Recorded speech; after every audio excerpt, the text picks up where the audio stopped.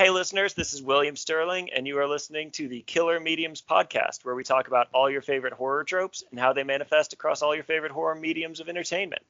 Today's topic is the Alien franchise, and we are joined by guests Mary SanGiovanni and V. Castro. Let's get spooky.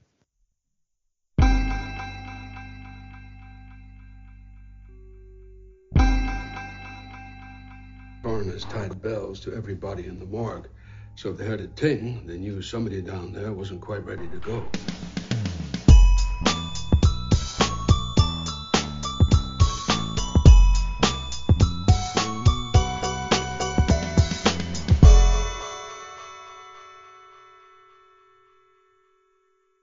Hello. Hello. Thank you so much for joining me today. How are you both doing? Good, thank you. How are you? I'm really good. Thank you for having me. Of course. I was telling Mary right before we started recording, I'm so excited to have both of you on here. I've never done a dual interview before. So if the three of us are kind of bouncing ideas off each other more than usual, then listeners, that's what's going on. I'm learning as we're doing. We'll be gentle. Yes, please be gentle with me. If y'all would like to, I like starting the episodes out with just giving y'all a moment to really tell listeners, who are you? What kind of horror elements are you into? So, Mary, maybe let's start with you. Sure. Okay. I primarily do cosmic horror as far as writing goes. I absolutely love it. I love the fluidity and flexibility of it. But I'm also, as a fan, I'm a huge fan of pretty much anything with monsters in it. Anything with ghosts and aliens and creepy crawly things in the night there. So as far as like genre overlaps, if it overlaps into science fiction, if I hear aliens, I'm just totally sold. So, but yeah, pretty much monster fiction. I imagine cosmic horror creature feature, the Alien franchise is like all of that. Oh, yes. And when you have Brian King by your side, come on. It's definitely always monster talk. Absolutely. Yes. Absolutely. And then V, why don't you take a second? Go ahead and introduce yourself. I go by V. Castro. My name is Violet. I'm Mexican American from Texas, so I write a lot of horror, that's heavily influenced by my culture, by being a Latina, folklore, Mexican history, just kind of a different perspective, because I grew up with all the greats, Aliens and all the 80 horror films, and of course Stephen King and all the classics, but I always felt there was something missing. Like I never felt I saw myself or my community or any of the stories I grew up with. And I just kind of decided to just jump feet first and do it. So that's what I do. Awesome. And I love living in this time period because I feel like representation horror is really a big thing right now. Like you're doing great work. I know Stephen Graham Jones is doing a lot of good work. Gabino Iglesias. Like there's a lot of big names really making sure that those minority voices get heard. Yeah, thank you. Okay, so Mary, if we're going to start digging into these movies and these video games and things, what do you think the core elements of an Alien book, movie, game are? When you see the Alien franchise tag on something, what do you go in expecting? Okay, so yeah, for me, I think that what makes the Alien franchise work, I think in the beginning they wanted to make a horror movie. And I think that there was potential there for an action movie as well in this series. So it seems to me that over the course of the franchise, as it developed further, what they tried to do was find that sort of happy medium, that perfect blend between an actual horror movie that continues to ratchet up tension and an action movie where we could see the full power of these creatures in motion. And for me, what makes it the most enjoyable, though, I think, is that it's essentially, in some ways, it's kind of a haunted house story. I mean, not exactly, but anything where I think where people are sort of contained in one environment and it is an element of that environment that is dangerous. I like the idea that this creature, that the xenomorph, is essentially a perfect predator. It exists basically to kill and eat and reproduce, and that's it, and that despite the fact that it is not technically considered a sentient being, that it doesn't think like the way people do, it still has probably one of the most finely honed and advanced senses of instinct and predatory, prowess, I guess, of anything I've seen. Like, it was just a beautiful design, if you think, in a nightmare monster. this creature that is fully adaptable to a multitude of environments so that it can keep coming at you and keep killing. I agree completely. The xenomorph's creature design, like from even just the shape, the Geiger inspired visuals of it are terrifyingly creepy. And then you add to that, like you were saying, it's kind of next level predator abilities, and there is something deeply unsettling about this creature. Yes. V, anything else to add to that? When you open up an alien thing, what are you going expecting? Well, like I said before, like whenever I think of alien, like if you just say, "Hey, aliens," I mean, the first thing that goes into my mind is Ripley, because that was in 1979, and she's up to been in almost all of them. And to see a woman doing what she's doing, I mean, that was quite unique back in the day. And to a certain extent still, and it's still held up, and it's just gotten better and better. Same with Vasquez, she's, to see a brown woman in that, even though the actress is not Latina, it didn't matter. Just to see in that capacity, it was quite groundbreaking. So when I think aliens, I automatically think Ripley. I connect to it as a woman automatically. I love how a droid also plays a part in each one. And the droid is different. The way, the droid's almost intentions are different. But even that, you're like, oh, the droid has intentions. That's quite cool. And then I think similar to what Mary said is the xenomorphs they're just really hard to fucking kill. They just don't want to die. You're just like have to like really try hard. Their blood, that acidic blood, that goo, that thick saliva coming out of their jaws. It's just, you think of that moment of terror, because they always pan in on that moment where it's just about to strike like a cobra, and you've got that saliva. It really is just it's visually sticks with you. But those are the things that when I hear aliens just pop into my mind. So yeah. If I could add something to what Violet said, I mean, she brings up an excellent point that this was maybe one of the first movies where a woman wasn't she wasn't in need of rescuing, and she also wasn't like just surviving simply because she was running away. Yeah. I think it was maybe one of the first movies where it showed, I think, a very balanced and fair portrayal of a woman in this situation. I think so. She was tough enough to get this job, but she was understandably terrified. Like it's I think a good blend of maybe a more realistic portrayal.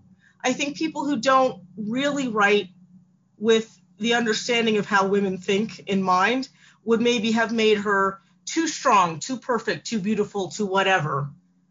And she's not those things. She is just actually a survivor, same as anyone else. She just happens to be, in some ways, at first, she just happens to be lucky. And then in other ways, she's just resourceful. I mean, that's how she got the job she had in the first place, was that she was good at what she did. I like that. I think, V makes a good point that it's I think iconic for a number of reasons, the first Alien and the second one.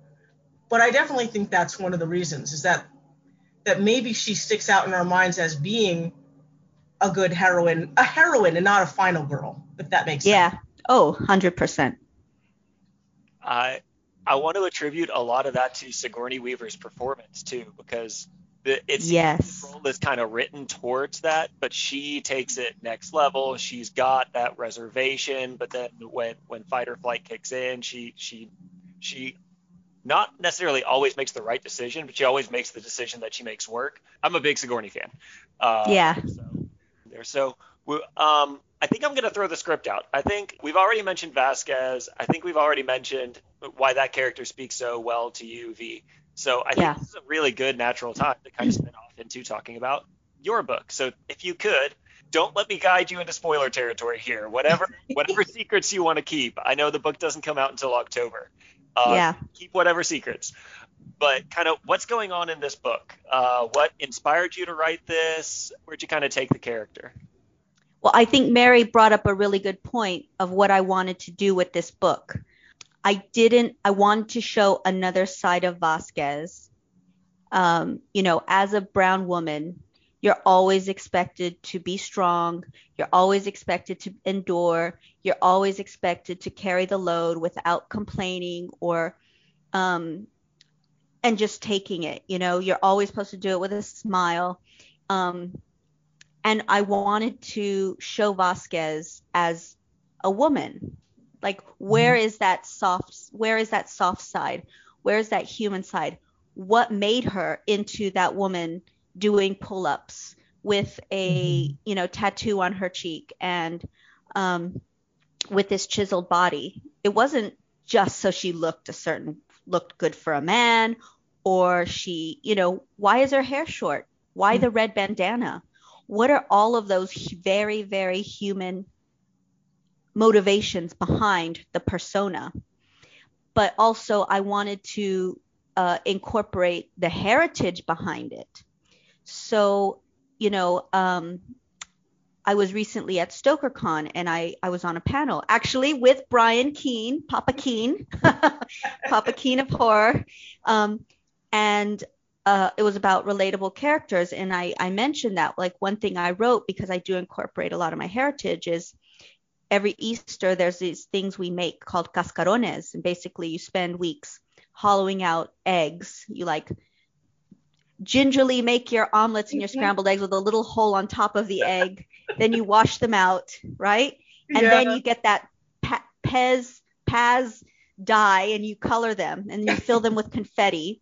You glue a tissue paper top, and then you go stalking people and hit them over the head really hard with them. So what I do in the book is I use, I take it back to Vasquez's childhood, and I use the cascarones, the making of the cascarones, the way you attack people with cascarones, to foreshadow her, how she encounters eggs in the future. She's that art of making them. Yeah. So, I try to just bring in those cultural references, the soldaderas, which were the Mexican warriors soldiers during the different wars. And, she comes from that. That's in her blood, and I wanted to, show that fighting spirit, but also, it's no secret in the book, she has 2 children. But what did she go through? Why does she not have those children? What happened? What happened to put her in prison? And without giving up too much away, I also kind of shine a light on things that people of color face in modern times. When it comes to racial profiling, when it comes to being, the focus of violence. And really take on, those big topics, but in a science fiction horror narrative. Because, we all love horror, and a lot of horror focuses on real horrors that people experience. And so I put that in. So that's kind of like And then there's like a bunch of xenomorphs and and there's some tattoos, a lot of tattoos. And so that's basically, it gives you a good view of Vasquez, but also her legacy and what she stood for and what she can stand for a lot of brown women. Nice. I love the fact that a good storyteller can take something as outlandish as xenomorph chasing people around in space and like make sure to tell a human story through that. So okay, so that is dropping when? October, right? But which October 25th. Yes, you can pre-order it now. Okay. And I will include links to that in the show notes. Perfect. Thank you. At home. And if we're already talking about our books that are coming out, Mary, you also have a book coming out, I think technically next year, right? Yep, February, end of February. I think the 21st, 23rd, somewhere around there. Yes, okay. 21st or 23rd of February, 2023. Alien, Enemy of My Enemy. And I read the blurb for the book, and I know I follow you on Twitter, so I saw that you had a post a little while ago talking about your love for the fantasy genre.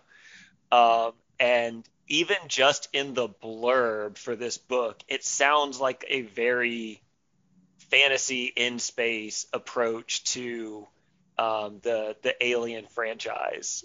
You've got a moon falling on a planet, and you've got just all sorts of things going on. Is that do I kind of have the read on this book right, or am I way off base here? Well, I think you're right. You're definitely right in the sense that, and I only kind of noticed this about myself recently, that I think where fantasy has influenced me the most in writing horror has primarily been that I drag them through hell and back. In almost every book, there is that sort of epic adventure in that they just have to go through so much just to get to a place where they're sort of safe. And that's definitely true in this book. Because it's not because it's a licensed property, of course there's certain things you have to follow. So as far as the fantastical elements, it's difficult to veer too far from what people love and expect. But I was able to work some fun things into it. See, this book is the third of 3 books that are supposed to sort of segue between the movie franchise and the video games into the role playing, the desktop role playing games, and further video games and such like that. So there is a bit of the connecting of certain political elements in it. But I was also able to, I think, work in certain things that, because it's sort of a transitional book in the franchise's history, like where things are starting to change from a socio-political standpoint, I was able to do some kind of fun stuff. Some kinds of, I guess, things that appeal to that cosmic horror, that fantasy element of writing that I just sort of love, even though they're not strictly those things. One of the things that the book does, because like you said, the basic premise is that this moon on which 2 science colonies are currently located, they've discovered that it's wobbling out of orbit and it's going to crash into the planet that it revolves around, and they don't have much time. So basically we're down to 2 skeleton crews, one for Seegson Pharmaceutical and one for Weyland-Yutani. And the Seegson Pharmaceutical folks, they're ready to go. They want off of this moon. And the Weyland-Yutani folks, unfortunately, have this sort of additional onus on them that if they don't produce results, Weyland-Yutani's not going to come get them. And the results that they're working on, of course, have to do with certain things about the xenomorphs. So that goes horribly, horribly wrong. And so what I try to do when you're writing the third book, and it's, you don't have to have read the other books to read this one. They're very much, Titan was very clear that each of these books is a standalone thing. The only overarching premise is the politics. Okay. But I do think that when you are writing something where you're taking into account so much of other people's stories influencing even little parts of the book that you're on, that you want to make sure that you're doing something that's going to make it stand out in and of itself. That is going to make it a standalone thing. So I got to play with some variations on aliens, which I think were really fun. And that's basically where the title comes from, that if you find creatures who are deadly and want to kill you and are essentially a absolutely devastating force in the confined environment where you are, then sometimes you have to rely on another enemy who may be stronger, which in this case would be a xenomorph. So I got to have xenomorphs pitted against biodrones and other predatory aliens on this moon, and it was fun. It was really, really, really fun. And I think that, what I strive for, what I hope I achieved, was both the horror elements, both that sort of impending dread of these things finding you, and some of the action elements, because, with the battles and stuff like that. And to go back a little bit to what Violet said, there's a female protagonist. She's not really in the beginning strong at all. She's not a Marine. She's not a fighter. She's a scientist, and sort of a soft one at that. And it was important for me to show not just how she becomes autonomous in this situation, how she becomes stronger and tougher and more of a survivor, but why? Like how really helpless women feel when they're relegated to that role of don't worry about it, I got this, I'll protect you. It's like, no, give me a gun, let me protect myself. I can't do this. I can't handle this kind of stress, of having to worry about my safety being in the hands of another person all the time, And so you have basically a number of stressors, not the least of which is the fact that because this moon is going to crash into this planet, the moon is falling apart. So there's storms, there's earthquakes, there's all kinds of, it actually has physical effects on the body, the gravity problems, the electromagnetic problems, or all these the causing physical effects on the body while they're trying to fight off a very external, very present threat, which is the xenomorphs, who can tend to adapt to things even in a dying moon. So it was fun. It was a lot of fun. Yeah. I can't wait to read that. Like a blast. I don't know how you tackle all of that and not make it a 300K book. Yeah. Or 300K words. How do you okay. Okay, so I came up with a couple of spin-off questions while we were going through this. So Mary, something that you were talking about there was that you had to find a way to make your story kind of stand out from everything else that was going on in the Alien franchise. I think this is one of the franchises that does a really good job of finding different things to key in on with each entry. Sometimes it works really well, sometimes it doesn't work as well, but like everybody knows the difference between Alien 1 and Alien 4. Everybody knows the difference between Prometheus and Aliens 2. I can say those titles and the right movie pops to mind, whereas other franchises don't necessarily have that. Like, for the life of me, I don't know what happened in Friday the 13th, 3 through 7. I know technically like they have their own stories they're telling, but they all just blend in together to me. What do you think it takes to really I'm trying to come up with the question as I'm asking it here. What kind of a balancing act is there between staying true to what we think of with this franchise and finding that way to kind of make it your own. Were there any points in making your stories that you felt like you started crossing a line and you had to pull it back in, or were there points in your stories that it started feeling too familiar and you needed to find ways to shake it up? Did either of you kind of experience that in the creation process? For me, it was, I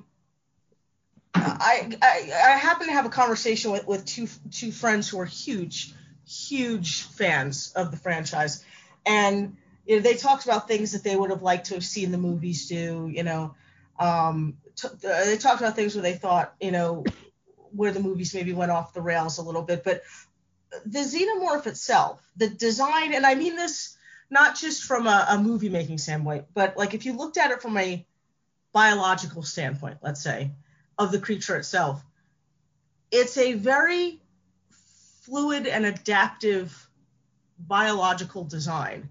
And that's something that, as I said before about cosmic horror that I always liked, was the idea that there's so much potential because the confines, for lack of a better word, of the genre itself actually promote the idea of change and of different things, of variations, and the xenomorph is like that. The xenomorph takes on characteristics of the thing which it uses as a host.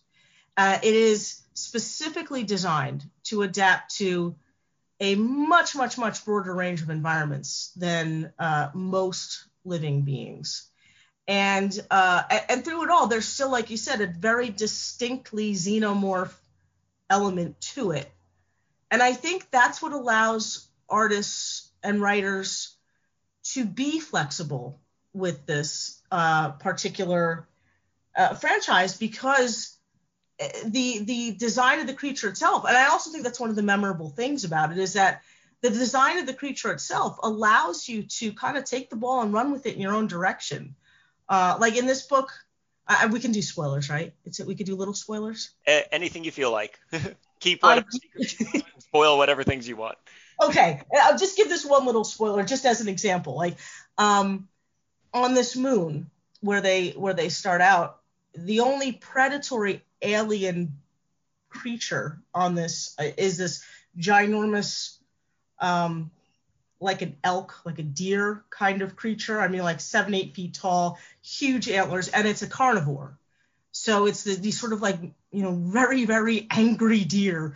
And right? Something's, and there isn't a whole lot left living on this moon, but there are these things, and they're mean, they're vicious. The beginning of the book discusses how vicious they are. And I have a single line in the first chapter in one section, and all it is that the xenomorph came across one of these deer. And then later on, I have this like really cool opportunity to show a xenomorph that's maybe like 2 sizes bigger than the normal ones, and it's got antlers. And I was like, so like, that's the kind of fun stuff that you can do, that you can make it yours and still stay within the parameters of the franchise itself, precisely because it's a creature that allows for that adaptability. And I think that's what makes it fun to write. Yeah, so the creature design itself kind of parallels what the franchise is able to do. That's cool. Yeah. V, anything to add? Yeah, no, I mean, again, like, the pull for me to write this was the character, right, Vasquez. So there is a lot of emphasis on her, and for me, I wanted to show her background, but you've got to, she has a very short window of her kind of her encounter with the xenomorph. So I do a little bit of her training where I can introduce the droid again, because that always fascinates me, the droids, because they're in all the films. But then with her legacy, again, like Mary said, what are people doing with these xenomorphs? Mm-hmm. How are people, again, humans, trying to exploit, going from world to world and finding what they can exploit, especially Wayland Yutani. Mm-hmm. So for me, I had to, there are certain things I had to stick with Vasquez and that were canon. I couldn't really depart from, but everything else I was able to make my own, incorporate more of my heritage, or incorporate more of my emotions. And that was a big, big deal for me, because that was what it's the name of the book, Vasquez. That's what I really wanted to show. But when it comes to her legacy, obviously it's an alien book after all. But then create new creatures. Like, what are these experiments doing? And, showing how greed and how exploitation really twists people. Mm-hmm. Even they can come from the best of places. And how greed and money, how it can affect families. And in my culture, family is really a big thing. It's really huge. And so I wanted to show kind of almost a prodigal son moment within the family, and bring a family element, because, we've always seen, a bunch of strangers thrown together. But what if you're family and you're on opposing sides? What do you do then when you have to, face your own blood? So that's, again, something that I wanted to toy with. We've got two very different approaches to the same franchise happening at the same time. So that's very cool. But that's what makes it cool as well. Yes. Exactly. The flexibility even within this one franchise. Let's kind of bring it back for a second and talk about the Alien and then the Aliens movie one-on-one by themselves, because we've touched on a bunch of things that happened in those movies and why we like the movies so much, but we haven't really focused in on any of them yet. So with the first Alien movie, something that I think is really interesting about it is that it was considered a flop when it came out. The studio made it. They didn't make their money back. Apparently 20th Century Fox was really frustrated about it and was trying to can Aliens while they were making it.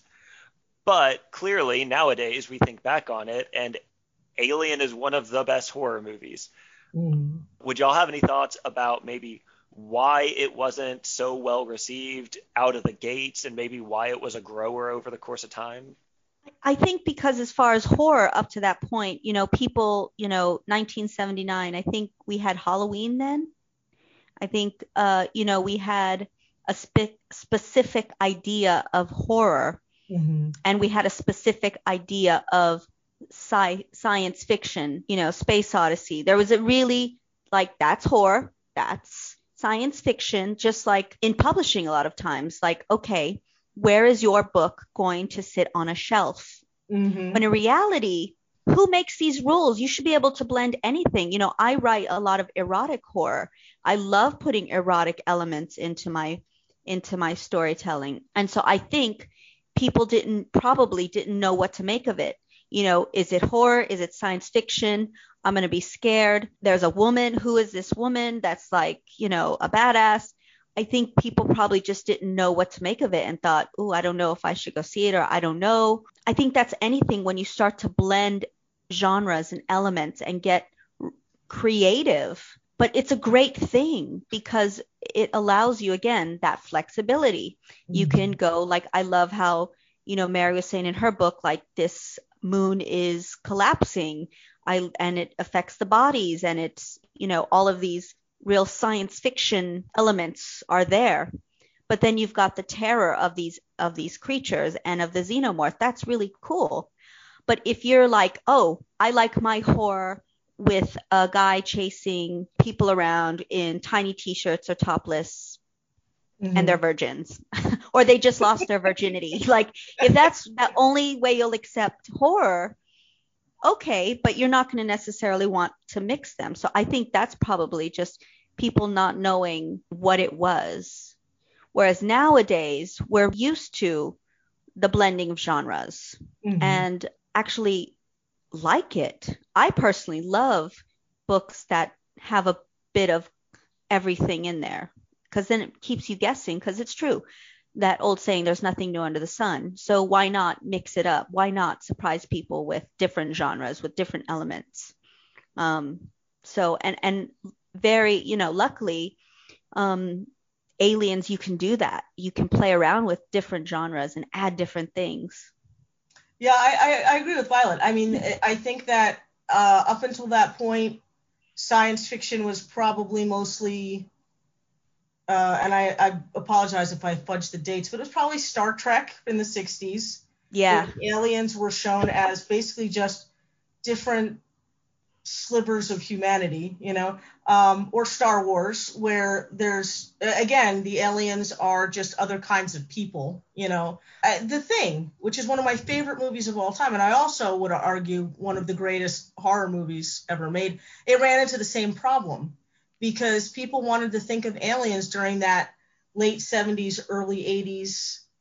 We'd moved far away from the concept of alien invasion in the 50s, right? So in the 70s, early 80s, you get things like E.T., where the aliens are cute and cuddly and just want to go home. I think there is that element of resistance, like Violet said, to thinking outside the box in terms of what alien stuff could be. Oddly enough, it seems like people didn't want to be uncomfortable, even in their horror. They didn't want to think of, these beings as being out there in the universe and coming after us. I think, too, that you run into a case of the structure, I think that Alien was very much made as a horror movie. It was basically one of those, trapped environments. This one happened to be in space, where they're basically trapped, in an enclosed location with a deadly threat. And it unfolds that way. It unfolds as an increasingly uncomfortable and increasingly tense movie, and gets right up to the end where I mean, the first time you're watching this, you're breathing just as hard as she is when she's trying to slip into that spacesuit, and I think that that's why Aliens has a more action approach to it, because I think that they thought it was the horror element that didn't work, and that wasn't the case. The horror element did work, and I could be proved wrong, but it was always sort of my opinion that what sort of resurrected Alien as the great classic that it was in the 80s when women started to say, hey, we're not just, topless, just got out of the shower. Oh my God, I just tripped over my own foot, and what am I going to do? And I can't outrun this thing that moves like 2 miles, like 2 miles an hour. That women are actually resourceful and can kind of handle themselves, and that it's more. It's like horror in the 80s was almost like fairy tales. Like, if you really look at Grimm's fairy tales, what makes them work is that the women in those fairy tales were incredibly clever and resourceful. And even though they couldn't be out there swashbuckling, they used the talents that they had. They used the abilities that people believed, at the very least, women possessed at the time, which was their smarts, their ability to charm, their ability to talk their way out of a situation. And I think that women recognized in Ripley a more accurate representation of how women would behave. They didn't need she didn't need Dallas to save her. In fact, she tried to save him. And even her personality change between Alien and Aliens is she's been through trauma. That hard shell at the beginning of Aliens is primarily post-traumatic stress, I would say, And I think it's something women can relate to, that it's a strength born of necessity, but it's a strength nonetheless. And I think that changed the trajectory of how certain horror movies were approached in the future.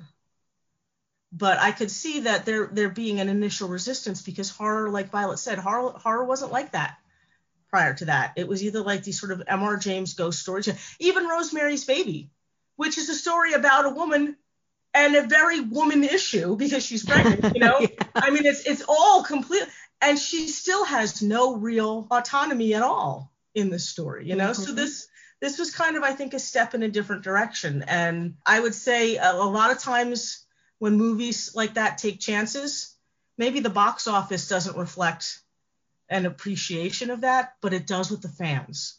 Yeah. I think it's the fans that pulled it out of the fire, frankly. That's my old lady soapbox right there. And you also, so when I was trying to look this up myself, because that just kind of floored me when I saw that it wasn't successful, quote unquote. Yeah, I'm floored by that. I didn't know that. Gates. I was trying to figure that out why. And one of the theories I came across that kind of like glances off of everything you were saying too was that this was one of the first horror movies that really made the men in the theater feel uncomfortable. Mm-hmm. It's taken these women and put them in a position of strength, but on top of that, they're also just like openly attacking some things that men have never had to deal with before, like the face hugger latching onto them and impregnating first guy's name, but and him getting killed in effectively like this horrifically gone wrong childbirth scenario. There's a lot of things like that maybe if you're a guy and you haven't had to really wrap your head around things like that, it hits different. Maybe the audiences weren't ready for that. Like you even go into the design of that first xenomorph with that super phallic like head shape and everything. That I think you're onto something there with that just uncomfortableness with maybe the way they're approaching this horror. Despite the fact that for some reason the franchise is not big on like scenes with, you know, there's not a lot of sex in these movies at all. Right. But yeah, and I mean, now that you mention it, it is very sexual. The imagery is very sexual. I mean, I know a lot of it was based on Geiger's art, which was very sexual. But yeah, everything is either phallic or vaginal in some way. I mean, even the way the eggs open, you know, the way the face huggers look from underneath. I mean, it's all very flesh slapping sounds and fluid squishiness, and you know. Well, I mean a lot of that. Yeah, it's penetration without consent. When you think of face hugger, it's penetration without consent because it's that little thing that goes into the mouth and then releases the egg, and then it doesn't go off until it's done. Yeah, exactly. Sorry. No, but it brings up an excellent point that I think maybe that is why women, I mean, you've got a woman protagonist and in Aliens a woman antagonist, and it's women's issues that are foisted on men and women alike, you know. But I think maybe it might be why we are both uniquely receptive to the franchise as women, and possibly why we are uniquely adapted to write it, you know. Yeah. I mean, the queen is essentially power. I mean, she is this huge, larger than life, magnificent creature who is reproducing and producing and producing, and she's almost unstoppable. Yeah. You know, she really, really is. She's huge. And without giving up too much away, what I do in my book is they recognize that. The scientists recognize that. And they're like, how do we control her? How do we thwart her power? How do we diminish her enough to get what we want from a queen without stopping her from producing? And so it really, you know, touches on a few things with what they do to the queens in the book I wrote, because I wanted to talk about that pretty much, you know, that possessing of her power, taking it away, but still using it. Yeah.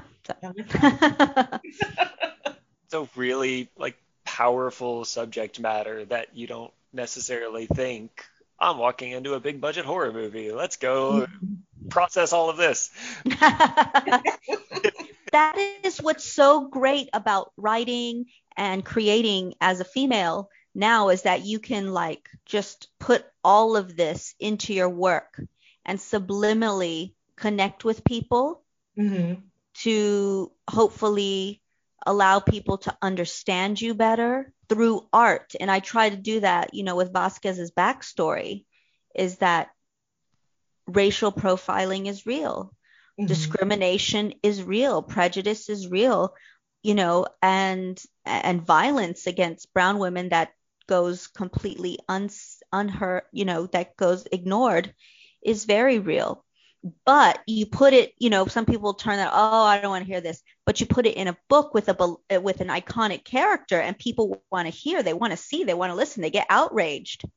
And maybe, just maybe, when they hear it or see it or experience it with a friend or a colleague or hear it on the news, they might just be outraged for real. It might connect with them. And for me, storytelling is all about connection, because the thing is, the xenomorph will rip you apart no matter what color you are, no matter how much money you have. As you see in Prometheus, I mean, I love the fact that, Peter Wayland is like, show me. And then you just get like that 2 seconds with like, the engineer just like whack. Like literally, he come all that way. He wear his fancy clothes. He spent all this money and it's done in 3 seconds. You're like, yep, dumbass. You that dumb. What do you think was going to happen? Right. You think that you really are going to stand in front of an 8-foot tall being and they're going to be like, oh my God, it's you. Seriously. And that's the thing about the xenomorph as well, is it is an equalizer. It does not care. Everybody, no matter who you are, is going to get wrecked. Period. Absolutely. I agree. And Viola brings up an excellent point. And I mean, I don't think I just want to add, I don't think I could put it any better, but when you're a woman writer, particularly in a genre that for some time is more or less dominated by male fans and male creators, you worry that the stories you want to tell are going to somehow fall flat because they're not the experiences of the target audience. But one of the things I think that you learn over time, if you've been doing this long enough, is that there are ways to tell your story and have it be relevant to as broad an audience as possible. It's how you present the material, how you get into it. And yes, sometimes when you use a great equalizer like a xenomorph, you can show that certain issues that people think, well, that's an issue for people of color, not me because I'm white, or that's an issue for women, not me because I'm male, whatever the case is, you can show that, no, these are actually universal things that should affect all of us, that should touch all of us. If maybe they don't affect you, but maybe they affect your daughter, maybe they affect your best friend, maybe they affect the person who a month from now is going to save your life. I mean, just there's a way to show, I think, the universality of the human condition, even from a very specific point of view.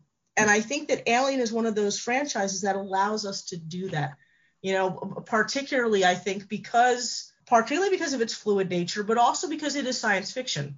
And we like to think, God willing, that in the future, things will be better. And what that franchise shows is that, well, the only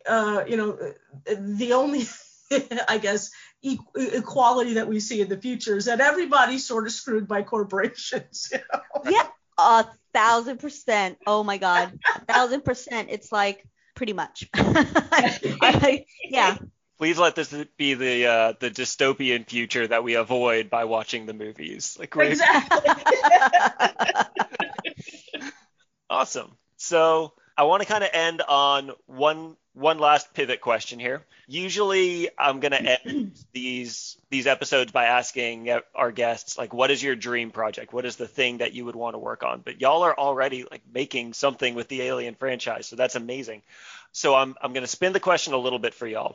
What franchise or what horror property would y'all like to sink your teeth into next? Let's say the books are a huge success. Everybody from every studio starts approaching you. We want you to make a spin-off of this. We want you to put your stamp on that. What do you go for next? Predator and Alien versus Predator. I am obsessed with Predator. I've got to do a Predator. I think Titan is a little, it's not certain with the license, but I mean, honestly, I would love to do an Alien versus Predator because I loved what they did with the Alien versus Predator film with a black, protagonist. I loved that. I thought it was really cool and I loved the ending. That was really neat. But I want to make that Predator film with Anna. And I wrote that on Twitter. I want to write Anna's story because she tells that cool story in the jungle and you never know who is she in the camp. Like, was she secretly the leader? Or was she the daughter of the leader? And was she really CIA? And, why did that, I want to write her story. And I just love also Predator 2. I don't know. I just think you could really do some really cool mishmashing of DNA. You could do some really cool, I don't know. I just love Predator and I love Alien versus Predator just because the way I write and being a lover of horror, I would definitely do that more than say like a Star Wars or I'd want to create my own Latina superhero. But Predator, I think is badass. I've just always loved it. Both, I would totally read that. If you did a Predator story, all in.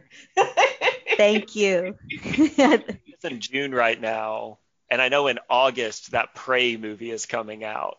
So the Predator franchise is getting some steam again. So if the people in charge of 20th Century Fox are listening to this podcast, I'm ready for Predator, and also I want to continue the story of the book I wrote because it ends where it is a standalone, but they leave it where, it could go further. And and so I have some ideas, but again, I'd still love a Predator. Mary, how about you? My absolute first choice would be Silent Hill. I'm a huge fan of Silent Hill. Yes. I could write that in my sleep. I practically live there. I have the maps memorized. I'm like an uber Silent Hill geek. Nice. So I would totally do a Silent Hill thing. Other than that, I mean, if we're talking outside of the Alien franchise, because I think it would be fun to do more Alien books too, but probably something of John Carpenter's, like In the Mouth of Madness or The Thing, something where I could, The Thing in particular, I think I could do, because In the Mouth of Madness, you really could only kind of do a novelization. It would be tough to do something unless it was sort of a post-apocalyptic thing at this point. But The Thing, if you go by canon, and this is possibly a spoiler, if you go by the canon of that set, the Thing does make it back to the mainland, and the nature of that creature again is very fluid. You could tell almost anybody's story anywhere on the planet, because I think they'd calculated that within something like 3 months, most of the world would be infected.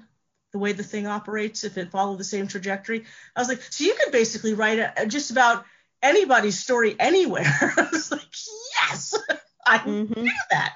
So yeah, so I think probably one of those properties where I like, like Violet said, I like the blending of science fiction and horror. I like the blending of fantasy and horror too. Fantasy was sort of my first love, but I think that since horror tends to reflect the times, I think science fiction horror blends are going to become more, obviously more increasingly popular as we develop medicine, we develop science, technology. There's, I think, a lot of room to do fun stuff with that particular kind of blend. So probably one of those. That sounds great. I can't believe somebody actually went through and did the math of how fast it would spread. Yeah, there's this website where they lay out all the math and in like based on what I think it was Wilford Brimley's character was doing on that computer, the probabilities. The person lays out the whole math. Based on these calculations, the entire Earth's population is something like, I think 3 months. It was 3 months maybe to get at least to all the countries in the world, and it was something maybe like 6 to 9 months before the entire planet was nothing but things. Oh, Lord. Yeah. Here we go. We set a story right at the end of that timeline. Exactly. Almost like an I Am Legend thing when you're one of the last people that's still a person. Yeah. Don't kill the dog this time. My God. would try not to. I would try not to kill the dog. Thank you. Oh my gosh, we almost did a whole Alien episode without me mentioning my favorite character, Jones the cat. Oh! We've got what I think is the only character cat in all of horror, and he survives. He does. Like, I know there's this whole website, Does the Dog Die, where they go through and they talk about in every single movie, does the dog die? Cats don't have that problem. The stuff starts going on. The cat's going to go hide in the back of the closet until it all blows over. I know. Cats are like, fuck y'all humans. You don't even know. Right? You got this, right? I'll be in the closet. Let the dog handle it. I got things to do. Major kudos to whoever on the creative team decided to put the cat in there and let it get all the way through. I had read somewhere the reason the cat is there was to show a certain human side of Ripley, like a soft side, like a maternal side of Ripley, because they had made her so, I guess in their minds, they had made her so tough that they thought she didn't come across as being realistic, but because she is a mother, and that she did love Jonesy, and she did want the companionship of another living thing, that they put that in her, that she would specifically rescue Jonesy because she's a human being, with feelings. You're not going to leave a living thing, a little innocent living thing that you love on a ship that's going to blow up with a horrible monster on it. So we get Jonesy as the kid proxy in Alien, then we get Nude in Alien. Mm-hmm. It kind of becomes a running thing, I guess. Well, again, I am floored that I got the chance to get you both on as guests. Thank you so much. Thank you for having me. Absolutely. Thank you. This was a lot of fun. Yeah, absolutely. I enjoyed it. But that just about wraps us up for this episode. Everybody listening, thank you so much for joining us. Don't forget to like, subscribe, or look directly into the egg-like opening of the streaming service of your choice. And we will see you next time. Thank you. Bye. I am William Sterling, and this has been another episode of the Killer Mediums Podcast.